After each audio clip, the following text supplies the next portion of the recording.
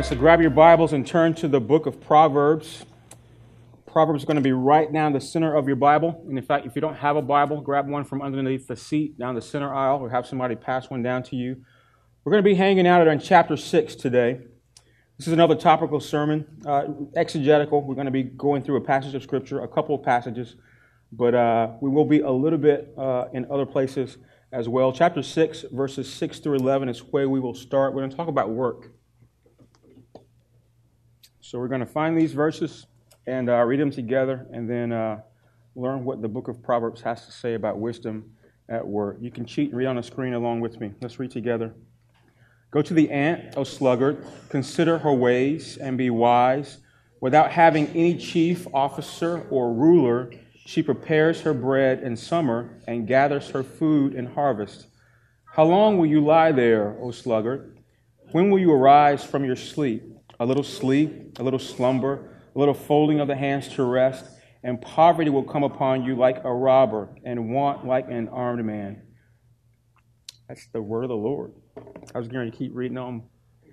Let's pray. Father, thank you for the gathering of your church today. We thank you for your word. I pray that today it wouldn't just be us recanting words like reading a dictionary, but God, we would receive this as word coming from God. Able to nourish our soul, to reprove, correct, train us in righteousness, and make us more like the God who wrote it and intended it for us. Lord, there's one thing that we all do, it's work, whether we get paid for it or not. And this is an important topic in our lives. It's an important topic in Scripture, and the Lord wants us to learn something from it. And so open us up to receive all that you would have from the wisdom of Solomon. And I pray that in Jesus' name. Amen and amen. So if you're joining us for the first time, or if you haven't been back in a while, this summer, and it's going to leak over into the fall a little bit, we're going through a series in Proverbs, and our goal is to get wisdom, because wisdom is important as you navigate life. And the book of Proverbs is going to help us and has been helping us in many regards. Just a little review. I mean, what's a proverb? A proverb is a short, pithy saying. It's generalized truth. I like to say that a proverb is shrunken down truth. It's general in the sense that if you do it, generally the things that you are obedient to are going to benefit you in your life. But it's not a promise. It's not God saying if you do this absolutely every time you do it, that you're not gonna fail to reap its reward. It's not going that far and saying that. I also like to say a proverb is meant to be memorable, portable, and recitable, so that when you're going through an incident, a situation, a circumstance in life that you need a little bit of wisdom, you can pull this out. Hopefully it's memorable enough that you can recite it to yourself and therefore get the wisdom that you need when you need to pull it up. And one of the areas that Solomon and the writers of Proverbs have given us a lot of thoughts on in regards to wisdom is this area of work.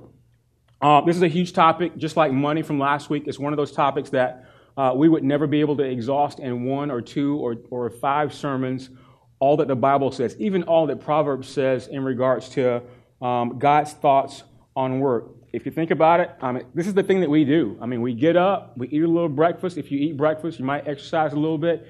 And then whatever you do, whether you get paid for it or not, you're working. I'm going to explain what that work actually is in a few seconds. But you're working, and you do that for the majority of your day, and then you come home, you get a little rest, and you wake back up the very next day, and you do it again. And sometimes you even do it on the weekends. That said, there are many ways, many different views that we can have in regards to our work. And so today, I want us to look at what the book of Proverbs says about that work. But first things first, let's talk about this idea of, why in the world do we even work? Why do we work? Some of y'all work because your parents told you had to, right? So I work because I want to eat. That's like my that's my thing. I want to eat, so I'm gonna work. We're Americans, most of us in this room, and so most of you are familiar with this phrase, the Protestant work ethic. And the mantra of the Protestant work ethic was simply work hard, work honestly. America was built really on this theme, that if you would put effort into anything that you do, that you're going to reap some kind of beneficial reward for you and really for the nation. And so the industry of our nation was built on this ethic of hard work. And I think hard work, it would be fair to say, is one of the national pillars. It's like a prideful thing that we boast about as Americans. It's part of our American ethos. But that said, it would be wrong to say that hard work originated with America. We're not the only country that boasts about its work ethic. In fact, we're a country of immigrants. I mean, the United States was built on the backs of immigrants and if you'll allow me to say this, and slaves, right? We imported our work ethic, but work ethic didn't even start with those that immigrated to our country. It started way, way back, right in the beginning, where God made everything. Concept of work ethic goes all the way back to Genesis, the book of beginnings. If you think about it, in Genesis, God presents himself as a God who works. From the very first day, or the day that he told us about, he created a world in 6 days and rested from his work on the seventh day. And that really is the pattern that God has set up for us, part of his creation, to exist in his life, that we're supposed to work, and then we were supposed to have times in our life when we can rest. So when God created man, he made us in his image and in his likeness. We share many of his attributes. We are both like and unlike God. We are particularly like him in that we have emotion and intellect. We can communicate. But one special way that God made us like him is that we share this thing called work. God created us to work. Genesis 1:27 and 28. Here's what the word says. So God created man in his own image. In the image of God, he created him. Male and female, he created them. And God blessed them. God said to them, be fruitful and multiply and fill the earth and subdue it. Have dominion over the fish and over the sea, over the birds of the heavens, and over everything that moves on the earth. The word work does not appear in there, but look at verse 28. When God says, be fruitful and multiply, subdue, have dominion over, those are action-oriented terms, and associated with those terms is an idea that we're supposed to do something. We're supposed to work. And so the biblical work ethic was established when God told Adam and his wife Eve to subdue the earth. And then later in Genesis 2:15, God tells Adam to actually tend the garden and to work it. I mean, actually using the word work. And so this is all before Adam and Eve did what God said not to do. This is before the curse fell on the earth because of their disobedience. And so we take from this that work is not a bad thing. Work is not a part of the curse, nor is it a product of sin. Rather, work was meant to be a blessing from God to us. It's that thing that he gave us to do while we exist on the earth. As we continue in the story of redemption, we trace the story of man on the earth. Genesis 3, the unthinkable happens. Adam and Eve, they eat of the knowledge of the tree of good and evil, the thing God said for them not to do. And what does God do? God enacts a curse on the earth as sin ensues, not just in people, but in all the land. God curses the serpent. He curses the woman. He curses really all of creation, but in the sense he curses the man by cursing the earth. Look at these verses. Chapter 3 of Genesis, verse 18 and 19. Thorns and thistles it shall bring forth for you, and you shall eat the plants of the field. By the sweat of your face you shall eat bread till you return to the ground. For out of it you were taken, and for your dust, and to dust you shall return. I mean, what does that sound like? It sounds like even like getting something to eat is going to be hard work. Now, that's a result of the curse. God cursed the ground so that everything that man would do, from trying to get a sweet potato out of the ground just to eat it, to the economics of life itself, would be difficult for us, and it would make us work.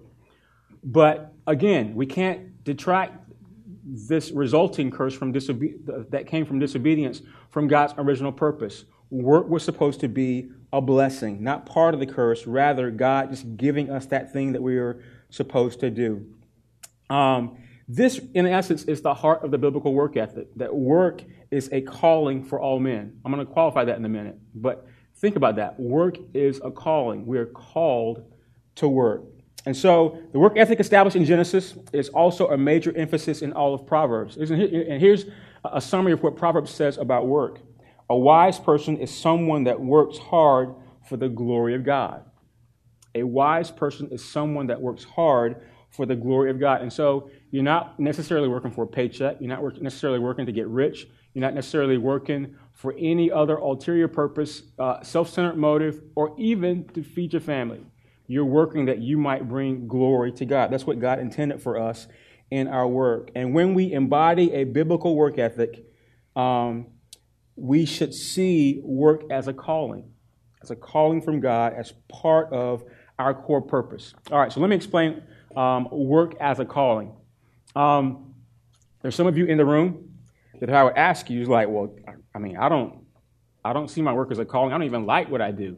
Like, I just do it because I got to. I got to exist. I got to live somewhere. I got to put some clothes on my back. I got to eat.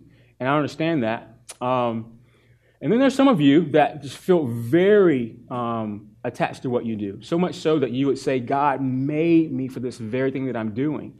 And for you, it feels like a calling, that you were summoned to do it, and you're living a dream, because every day you get to wake up with passion and go do that thing that God has prepared you, perhaps all of your life, to do. And I would tell you both of those are calling.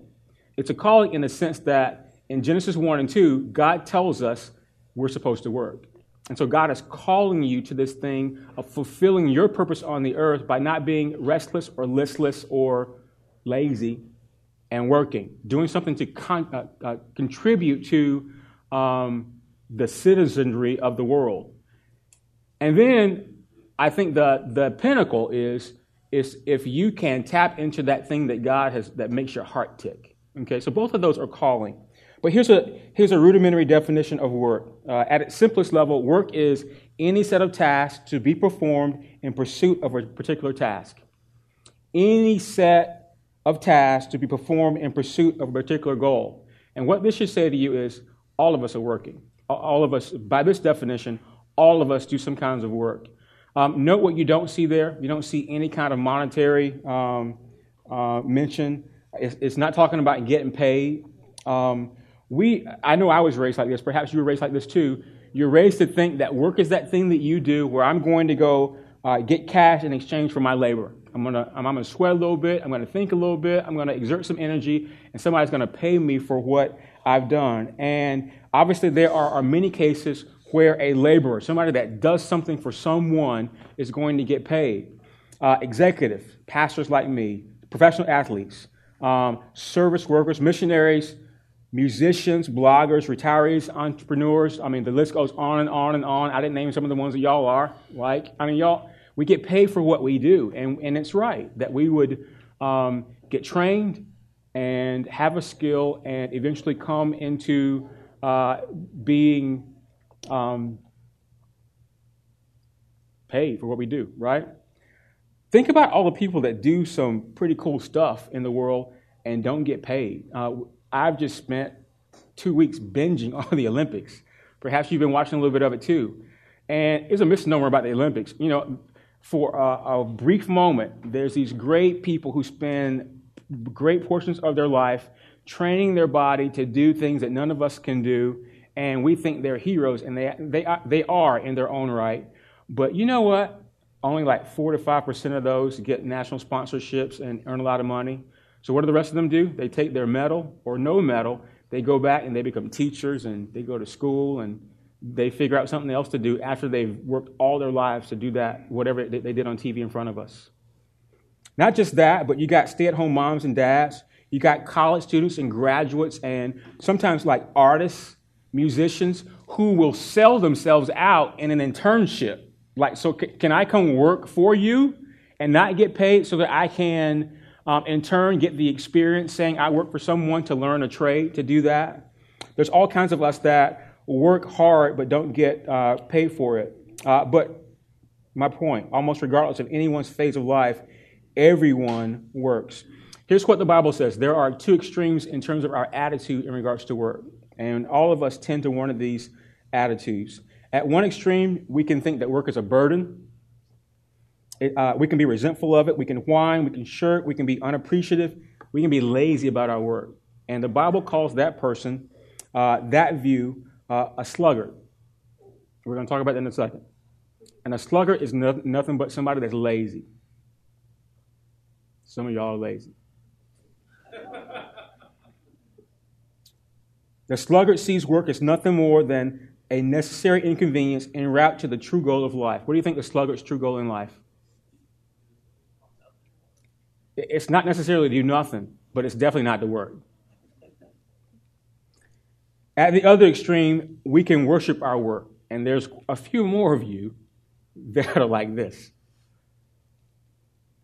And so a person that worships their work, they find at the very core of who they are, their identity in what do you do. Think about coming to D.C. What are the things you ask when you meet somebody for the first time? Where do you live? Where do you live around here? And then he's like, well, what do you do? All right, I did that like 3 times this morning for people that I hadn't met this morning. And so when we adopt this view, we become what the Bible calls an idolater. That means our work becomes our God and we're serving it as if we worship it. A common word that we use in today's language would be workaholic. And there's some of you in here that I would say are workaholics. And so this is what the Bible says. Left to ourselves, we'll quickly gravitate to one of these extremes. I got the sluggard over here. I got the workaholic over here. And what Proverbs wants to do is slice it down the middle and give us God's perspective, which is a balanced perspective, a biblical perspective that God would give us on work. And here it is, that work is neither a drudgery nor an idol. God intends for work to be a calling in which we find satisfaction that we have contributed to society, to humankind in a way that firstly might, even a little bit, bring us personal satisfaction, but more importantly, and this is more important than just you being happy and about what you do, that it brings glory to God. That's God's goal for you in your work. Here's what Paul says. 1 Corinthians 10:31. Whether you eat or drink or whatever you do all to the glory of God. And so this is pretty clear from Paul. Paul is saying there's some mundane things that we do, like eating and drinking. But even in that, we have opportunities to bring glory to God. And so that in a nutshell, I took too long to do that, but that's a theology of work. That's what the Bible says that you should be thinking toward in regards to work. And that brings us to the book of Proverbs. And so what Proverbs wants to do is teach us a biblical, spiritual approach as Christians to our lifelong role of people that work. Okay, that's all that Proverbs wants to do. What's the wisdom of how we should be thinking about how we should work? And then when we turn to Proverbs 6, the first thing that Solomon says is consider the ant. He's like, what? He says, consider the ant. Verse 6. Go to the ant, O sluggard, consider her ways and be wise. Without having any chief, any officer or ruler, she prepares her bread in summer and gathers her food in harvest. This is probably I came to this passage because it's one of the most instructive passages in Proverbs about work. Very coherent theme, and I think it tells us a lot about what we're supposed to be doing on the earth in regards to our labor. In context, this is a part of the first 9 chapters where Solomon is really giving us a consistent argument. He's talking to his sons, and he's sitting down with them as a sage who's experienced a lot of life, made some mistakes, and had some successes. He's got divine wisdom from God, and he's in this intimate setting trying to help his boys figure out the way of life. We looked at this passage 3 weeks ago as we talked about wisdom and sexuality. And in context, he's talking to his boys this time about laziness, okay? About them not being lazy. And so he provides his sons with both a positive example to emulate and a negative example to avoid. And for the positive example, he says, consider the ant. That's a put down. I don't know if y'all gather that. I mean, you got ants around your house, right? You got ants in your house, outside of your house. They're everywhere. ants are not the the insects I don't like. I mean, when I get to heaven, I'm going to ask God, all right, so Lord, what about the gnat? You know, and the mosquito, that blood-sucking thing who needs a mosquito? I will ask him about snakes because those are just creepy, and a few other things. But I mean, you can actually see the industrial nature of an ant, can't you? Because they're everywhere in your yard. If they find your food, they're going to stack up in line, marching, get your food, bite off a little bitty chunk, like minuscule piece of your food, and take it away and march in line away from where the food is to get it. And so Solomon says, look at the ant. And this is a put down because here's the pinnacle of God's creation that Solomon's talking to, and he's told to gain instruction from a mindless, soulless insect. And so what does the ant teach us about a biblical work ethic? I think it's pretty clear. The ant doesn't need to be persuaded. He doesn't need to be browbeaten. He doesn't need to be forced to work. Look particularly at verse 7 and 8. Without having any chief officer or ruler, the ant prepares her bread in summer and prepares her food in harvest. I mean, the ant is always working ahead of time to do that thing that's required to keep herself and her colony sustained. And I think that's so anti-us, isn't it? Unlike us, the ant doesn't need some form of accountability to make it work faithfully. The ant doesn't need coaching. The ant doesn't need pep talks. The ant doesn't need to be motivated, like bringing in a motivational speaker. The ant doesn't need me to extract a page of the Bible and give it a chapter on biblical work ethic. Why? Because it's innate to the ant to be industrious, to work hard, simply because that's what the ant was created to do. And that's Solomon's point. He says, consider the ant. Why? Because that's his point for us. Just like the ant, humanity was created to work. Think back to Genesis 1 and 2. He created us to work. Yet so often we need a strict structure around us to get us, to incentivize us, to impose on us these boundaries and barriers in our lives from the outside just to make us do the things that we're supposed to do, that we're getting paid to do. We're not as diligent as we should be because of so many other things that surround us and that get us off of our game. And so this proverb calls us to work as we're intended to. And what's that intent? It's for the glory of God. That we would fulfill our purpose on the earth. Not because somebody's watching us, because God is superintending over us, which he is, but just because we're supposed to work, because that's what God put in us to do. Paul says in Colossians 3, whatever you do, work heartily as for the Lord and not for men, knowing that from the Lord you will receive the inheritance as your reward. You're serving the Lord Christ.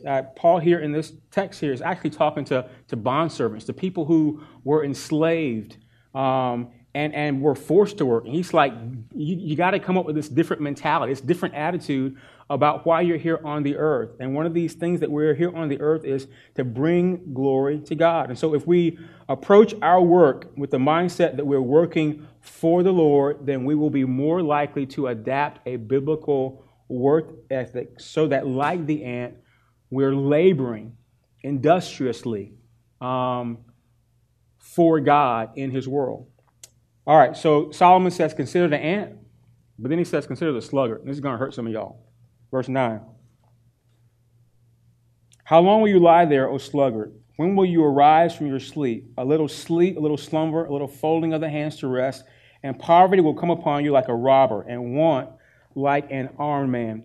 So Solomon is doing pretty much two things here in this section of our text. First, he unpacks the nature of a sluggard. Again, a sluggard is just somebody that's lazy, particularly verse 10 and 11. And here's a sluggard's nature. If you look at these verses, there's three words that pop out. How long will you lie there, O sluggard? How long will you arise from your sleep? A little slumber, a little folding of the hands to rest.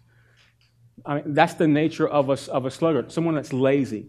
Sleep, slumber, and rest. And it's not that those things are wrong. Obviously, it's not bad. I mean, we need them. Think about it. Part of the humility of humanity is that we can't go very long without needing to rest. That's why God said, work 6 days, rest one. I've got some just funny tales from Ranger School. I was about 2 phases in, and one of my eternal memories from Ranger School will be in the Florida phase where we're in a patrol base, just like in a wooded area. We're on our knees on the ground. Actually, I was laying down in the prone, like laying down on the ground with my weapon pointed out, and I saw this guy behind me get up with all his gear, and he walked to this tree. I've told you all this before, and he like simulates putting money into the tree, like he's getting a drink out of the tree. That's what lack of sleep will do to your body. And I remember my own hallucinations. I mean, in Ranger School, they tell you need at least 2 hours of sleep a night to function. You need more. Let me just tell you. All right. So my hallucination was, I mean, I think it was me. It may have been somebody else. So don't like seal me into this.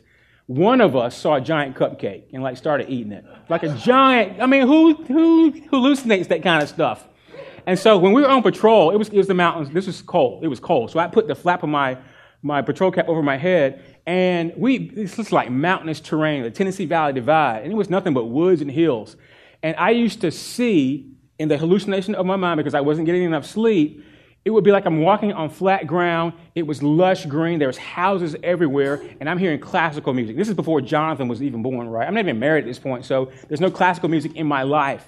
This is what lack of rest and sleep will do to you. And Solomon is saying, if you these are good for you, your body needs it, but if you get too much of it, what's it going to lead to?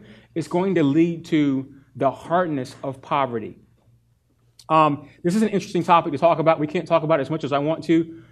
Several weeks from now, we're going to talk about what the Proverbs says about our role to the poor and those who are in poverty and the wisdom of that.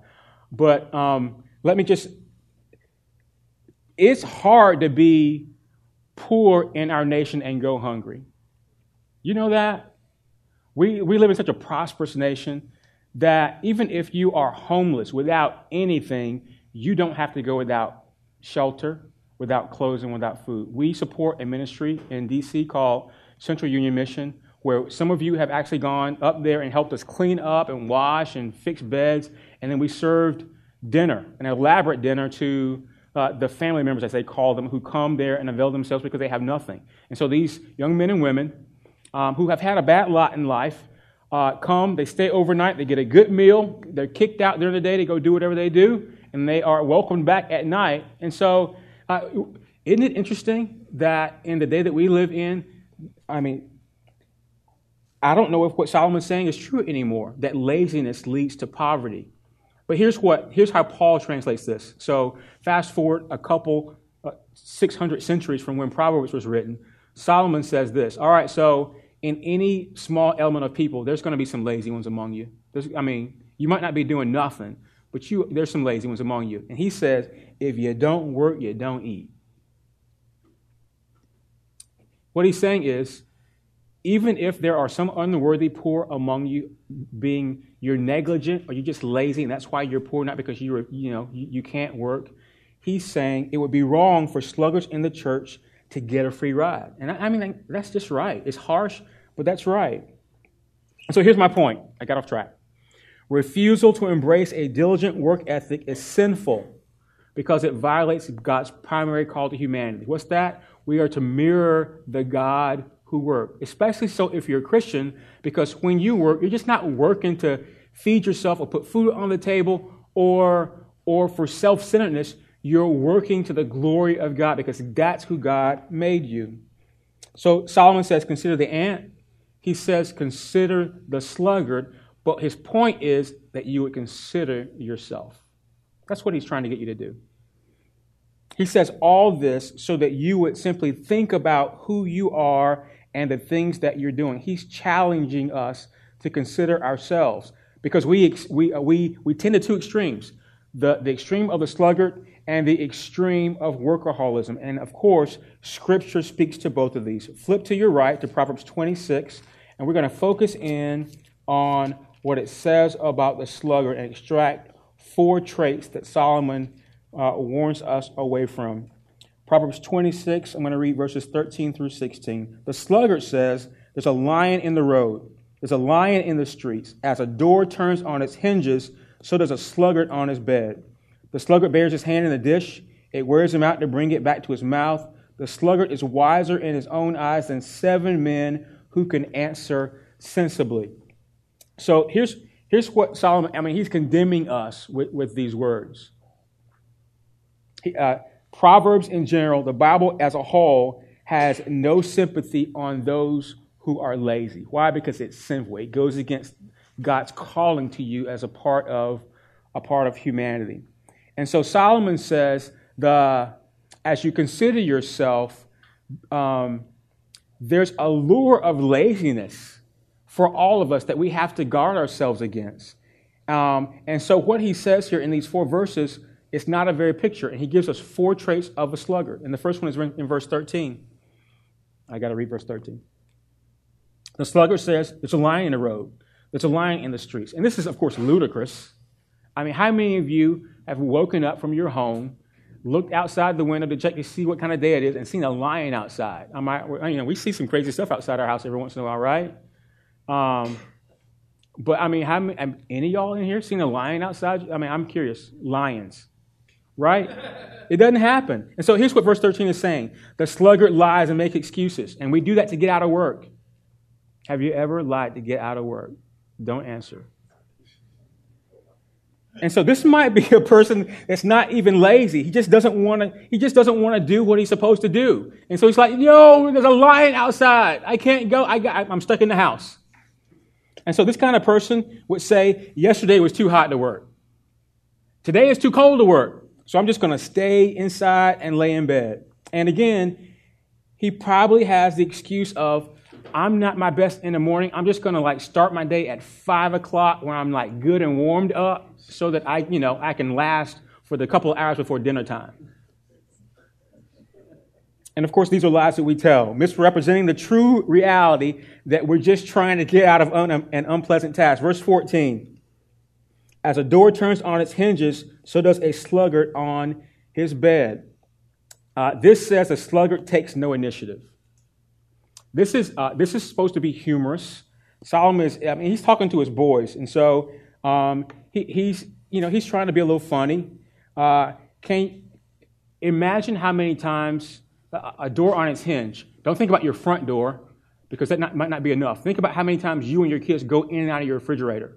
It's good that our refrigerators are heavy, because, that thing would be slinging all across your house as many times as we open the door. Our kids, they wake up in the morning. Our kids are, fortunately, they're old enough to get their own breakfast.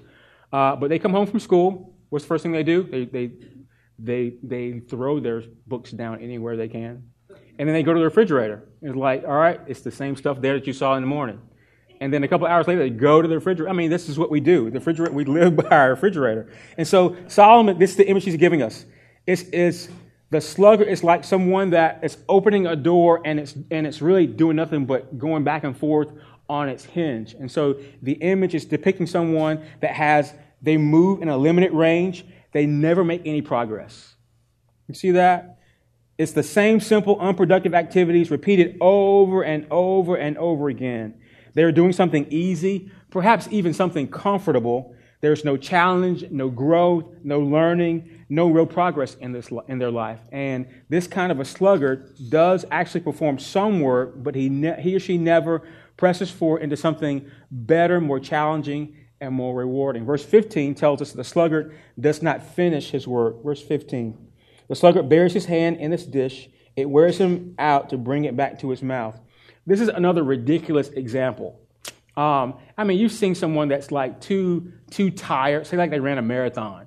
That's the only thing I can think of. Or somebody too drunk. You've seen this. Somebody too drunk to even get himself a glass of water that they can't even move. You got to help them out. You need some water. You need some coffee.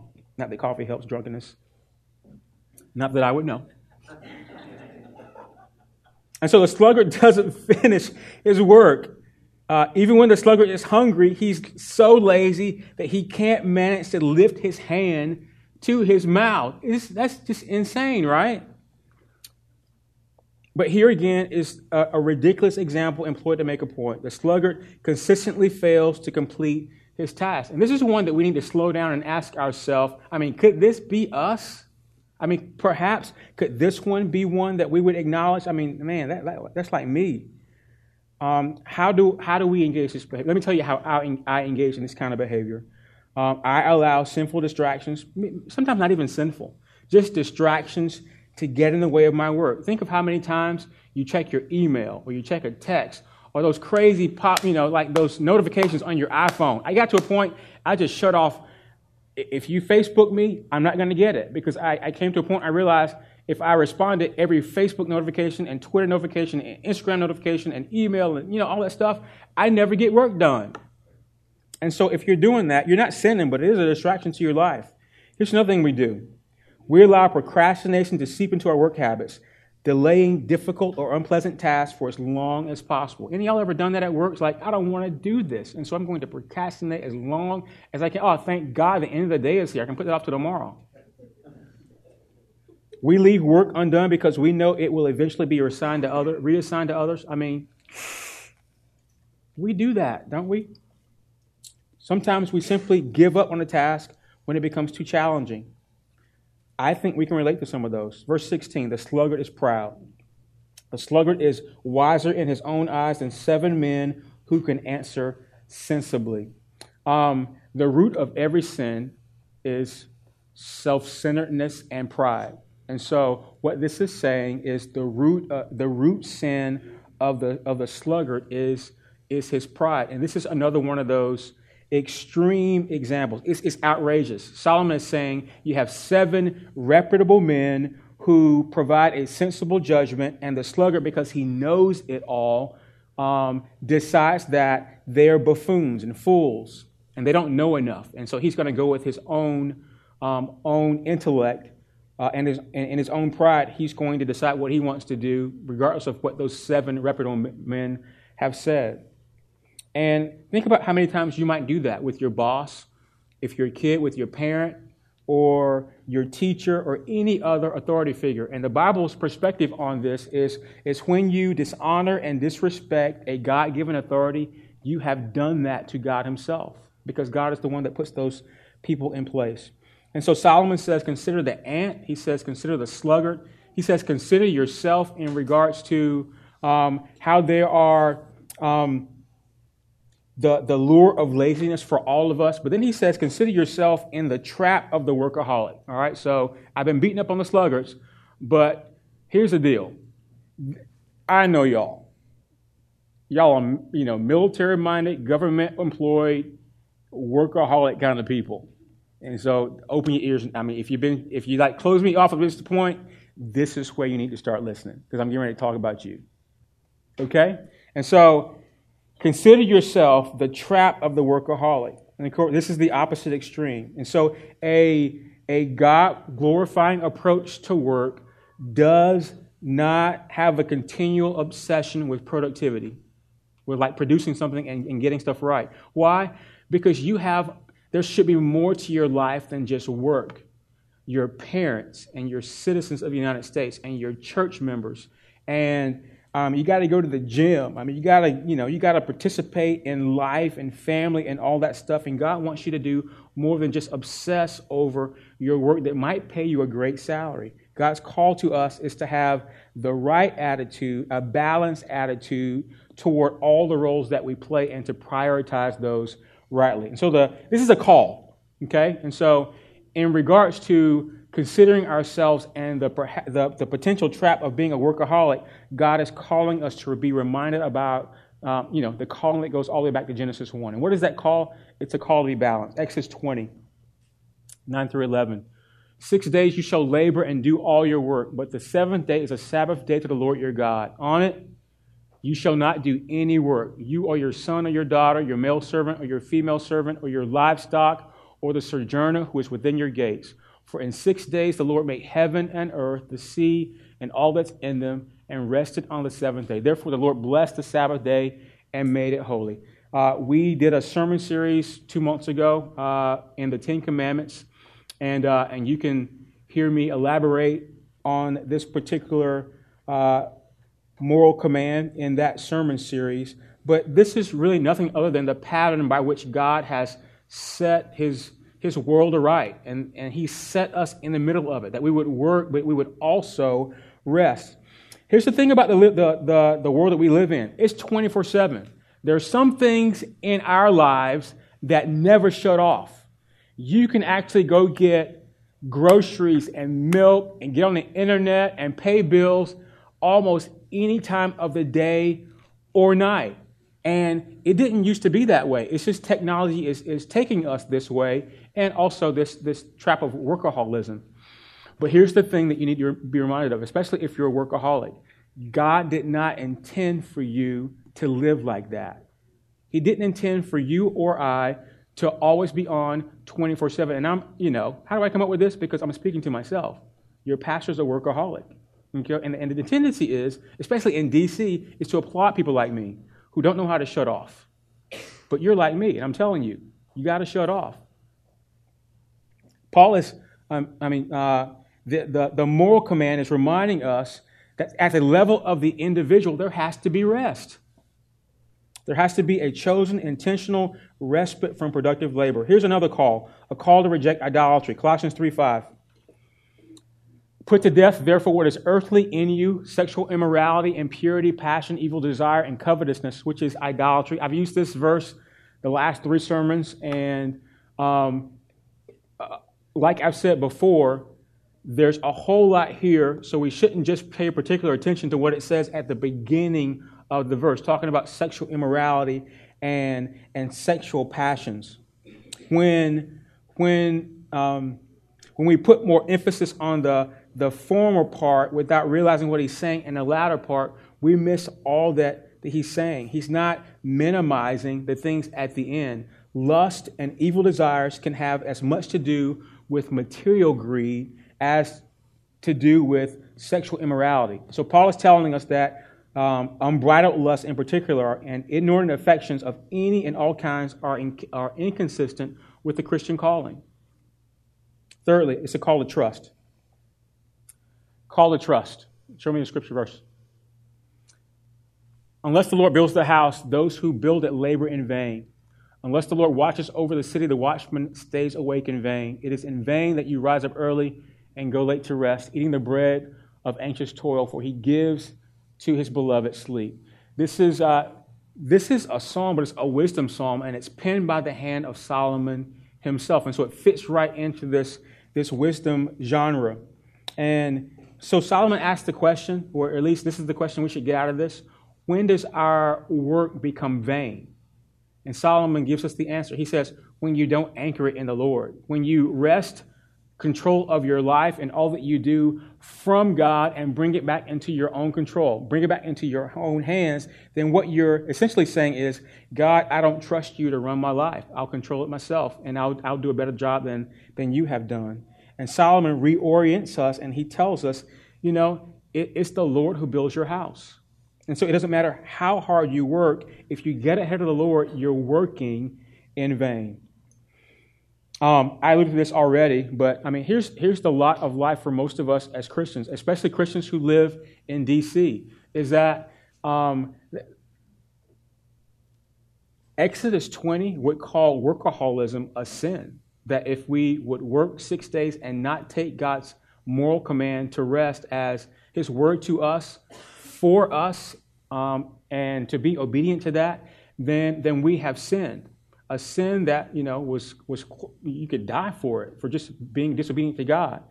And in D.C., we take those kind of thoughts, and we applaud it. We applaud the person that comes to D.C., gets a good job, paid by the government, working hard, big house, living large, and you're in it to win it, because that's the culture up here.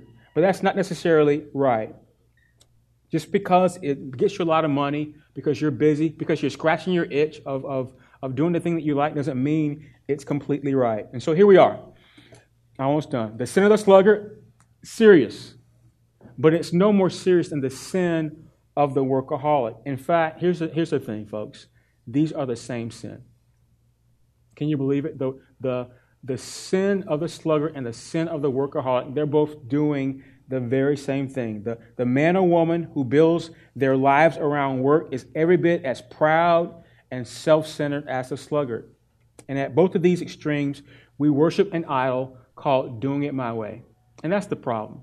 You're more willing to do things your way than you are willing to do it God's way, as if God's ways did not work. And so the Bible spends a lot more time, of course, talking about the sluggard than it does workaholism, because workaholism really is just being a variety of sluggard by other means. Both are interested in avoiding responsibility that don't interest you. So when you're a workaholic or a sluggard, you just avoid all those things that you don't want to do. So what's the alternative? It's imitating the God who works. That's what the Proverbs is telling us to do. Imitate the God who works. Ecclesiastes 2:24, I'll finish with this. There's nothing better for a person than that he should eat and drink and find enjoyment in his toil.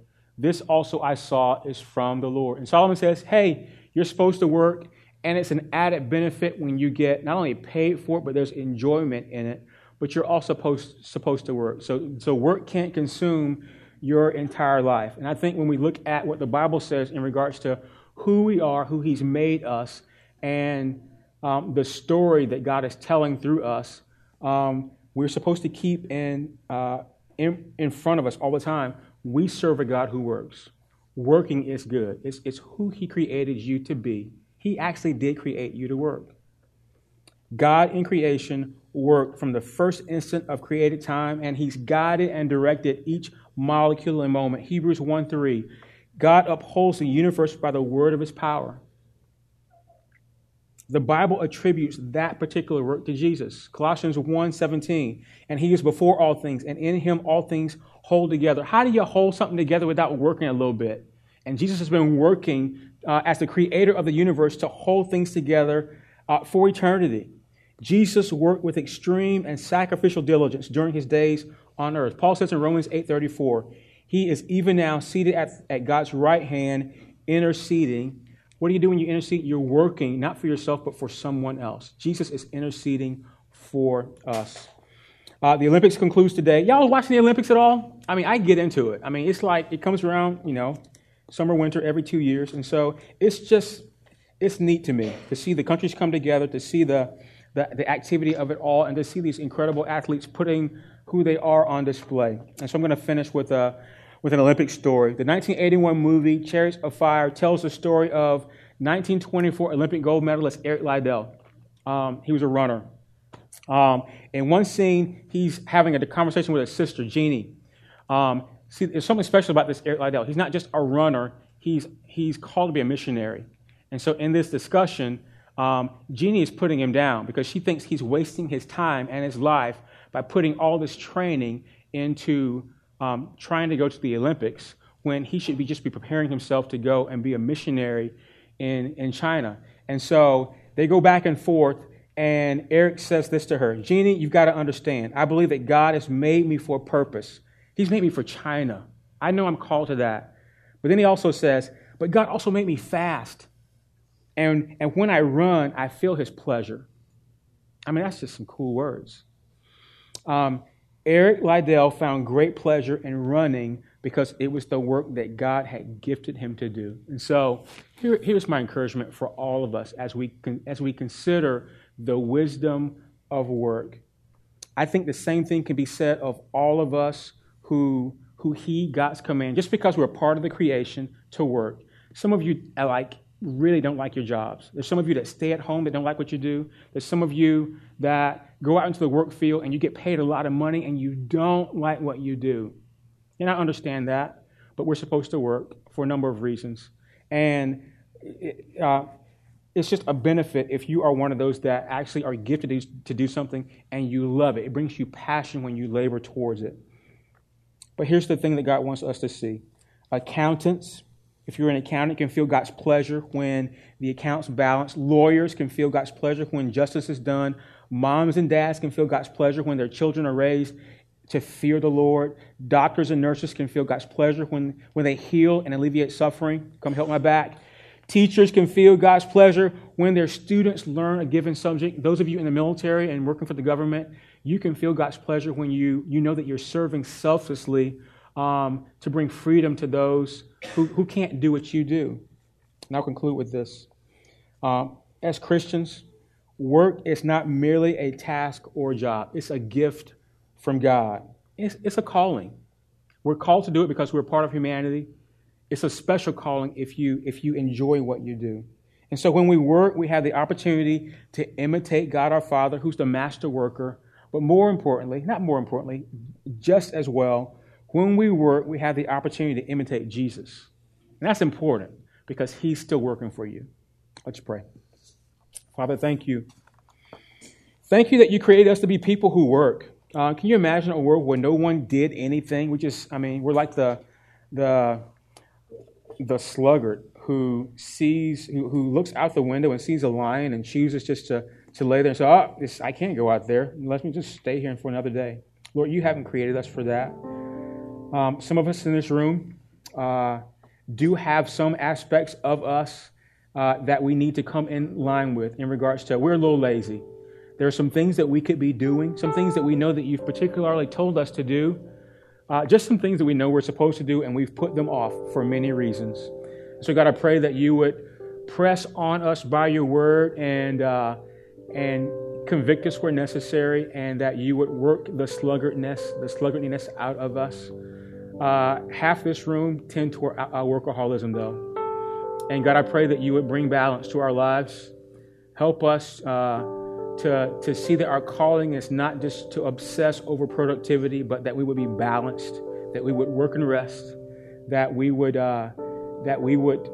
put as much emphasis on all those other roles that you've given us, and that we would work more importantly to the glory of God. That's our purpose here on earth, that we would glorify you in anything that we do, even in the mundane. And I pray that in Jesus' name. Amen.